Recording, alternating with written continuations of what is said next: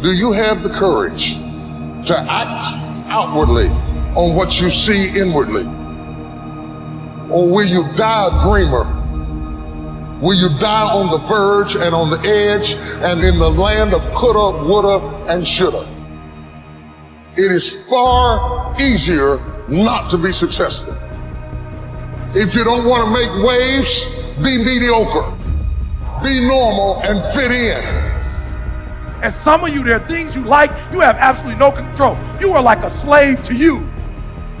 You are a slave to your personality. You are a slave to some of your vices. You are a slave to some of the things you like. You are a slave. You have absolutely no control. And what I'm telling you is the reason why we fast from time to time is not that we have to fast, but at some point you gotta fast because you gotta tell the flesh who's in control. I'm in control. You're not in control. I know you don't want to wake up. You don't have an option. Get up. And the time is now. The secret of your success is determined by what we do daily. Make every day your masterpiece. So right now, what do you want to change? What's it really like? What do I really want in depth? What are the rituals that will get me there? And then get yourself to start a few of those actions and lock them in place. So start the new process. You can begin a new habit no matter how small it is. Small isn't important. Whether or not you start and whether or not you continue are all that is important. So to have a prosperous life, start a prosperity plan. To become wealthy, start a wealth plan. If you are ill, start a health plan. If you don't have energy, start an energy plan. If you don't feel good, start a feel-good plan. If you're not smart, start a smart plan. If you can't, start a can plan. If you haven't, start a have plan. Recognize that the start of the better life, the happy life, the wealthy life is today. Both the process and the result can begin today. Start the new journey today. If you think of a new idea, today is the day to begin the discipline of putting that idea into action. Set this day up as a long, busy, exciting start for your new life. You have to remember, all success starts with self-discipline. It starts with you. Abraham Lincoln said, discipline is choosing between what you want now and what you want most. You only have two options. Suffer the pain of discipline or suffer the pain of regret. The choice is yours. Get some momentum going on your new commitment to the better life. Start the thrusters going. Prove to yourself that waiting is over, hoping is past, and that faith and action have now taken charge. It's a new day, a new beginning for your new life.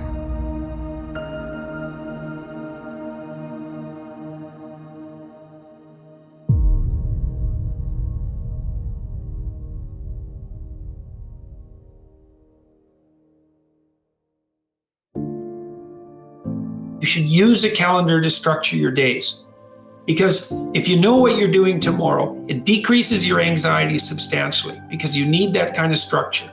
You need a pathway. You need to have a map, and you need to know where you're located on the map, and you need to know how you're moving forward. And that gives you hope because you're moving towards goals that you regard as worthwhile. And it stops you from being anxious because you're not entirely directionless and lost.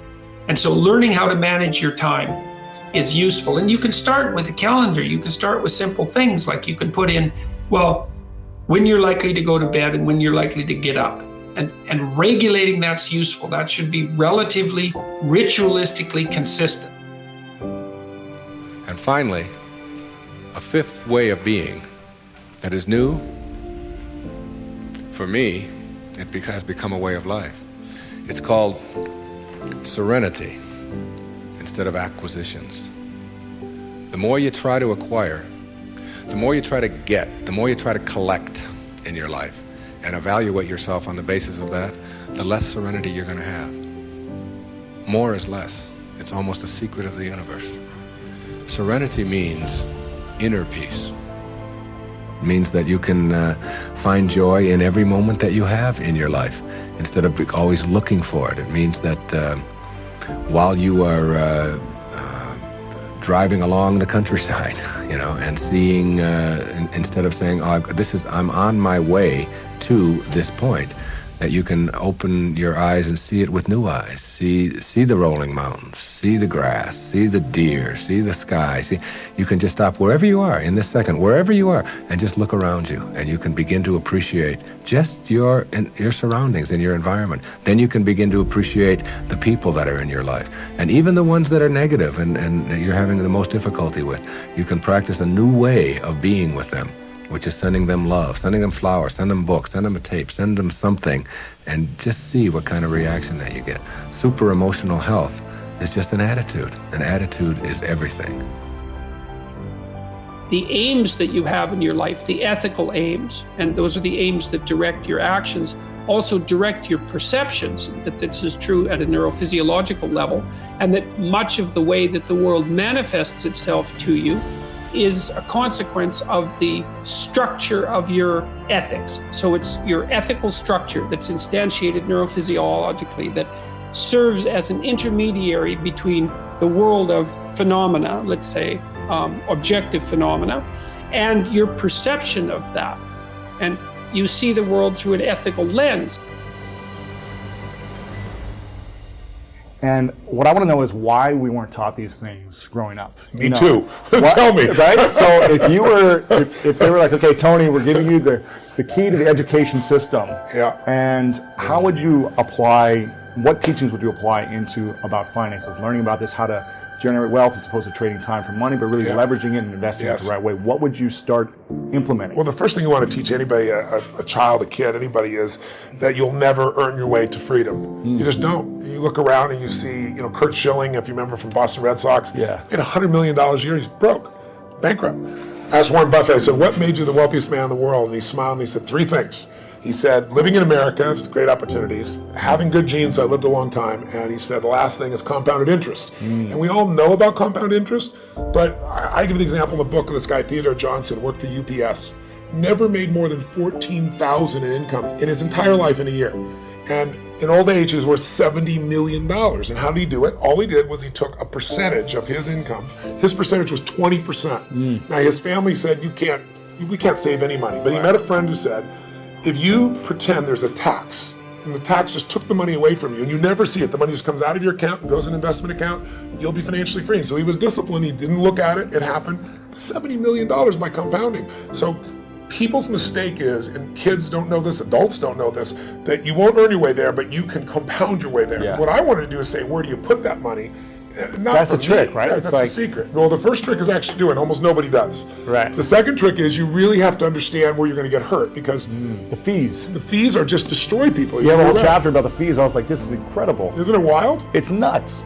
We lose so much money just on the fees. Well, just so people have an understanding, 96% of all mutual funds never match the market. I mean, they never beat the market. So I was just on a morning show this morning, and Michael Bloomberg's one of his guys in house some of his money. So this is the only industry I know of where people think they can be a doctor. They think they can be a financial planner. And I said to him, well, look, the statistics, Warren Buffett taught me this. He said, Ray Dalio told me this. David Swenson, who took Yale from $1 billion to $24 billion in 2 decades. These are people telling me this. Right. Nobody beats the market except a couple of unicorns that nobody has access to. And I said, I didn't say you're not one of them, but I said, here's the truth. 96% of mutual funds don't match the market. That means 4% succeed. Now, what are your chances of picking the right mutual fund? People don't know what they're doing. They put their money in a 401k. They pick a mutual fund not knowing what it is. If you play blackjack, and you and I play, and you get 2 face cards, and your inner idiot says, hit me, I want to get 1 chance in a million when you get ace. You have an 8% chance of winning. Right. If you try to get a mutual fund, you got the 4% chance of winning. So what I show people is not only do you not get the result, thinking logically, if I hire someone else to do it, they'll do better than me. But in addition, you pay around 2,000% more than it's worth, meaning you get the same exact product, the same stocks. If you own the index, right? You own a piece of all of America's best companies, say the Vanguard 500 index, 500 top companies, that costs 0.17%, like less than 0.2% versus the average mutual fund is 3.17. Incredible. So compounded over time. But first, just hear that so you understand. It's like the average car sold in America is a Honda Civic. It's $20,000. You can get the Honda Civic for $20,000, or you can pay $350,000. That's the difference between 0.17 and 317. But if you look at it over a period of like, how old are you? 31. 31, okay. So let's assume you and a couple buddies at 35 managed to put aside 100 grand, and you manage not to add any more money, but to grow it at 7% in spite of ups and downs in the market. And you're 65, how much money do you have? Well, if you paid 1% in fees, over those 30 years, your 100 grand became $574,000. Not bad for never adding another dime. Right. If you had 3% in fees, had the same growth, but 3% in fees, you now have $324,000. Almost half as much. $250,000, 77% less money. And you had the same return. It was just the fees. So the world, most people, you ask them, what are your fees? They have no clue. Right. So I've created a site where people can go, they can type it in, you find exactly what your fees are and what you should be paying. And it's highway robbery. Where in the world would you pay $2,000% more for the same exact product? You can only do it because the financial industry makes things so opaque, so convoluted, and people feel overwhelmed. And hard to understand. Very hard to understand. That's why I try to come in here and go, look, time to become the chess player, not the chess piece. Yeah. Let me teach you so you understand what's going on. It's not that complex. They use all these big words, but when you know what's going on, you don't get screwed, and more importantly, you take advantage of the system instead of letting the system take advantage of you.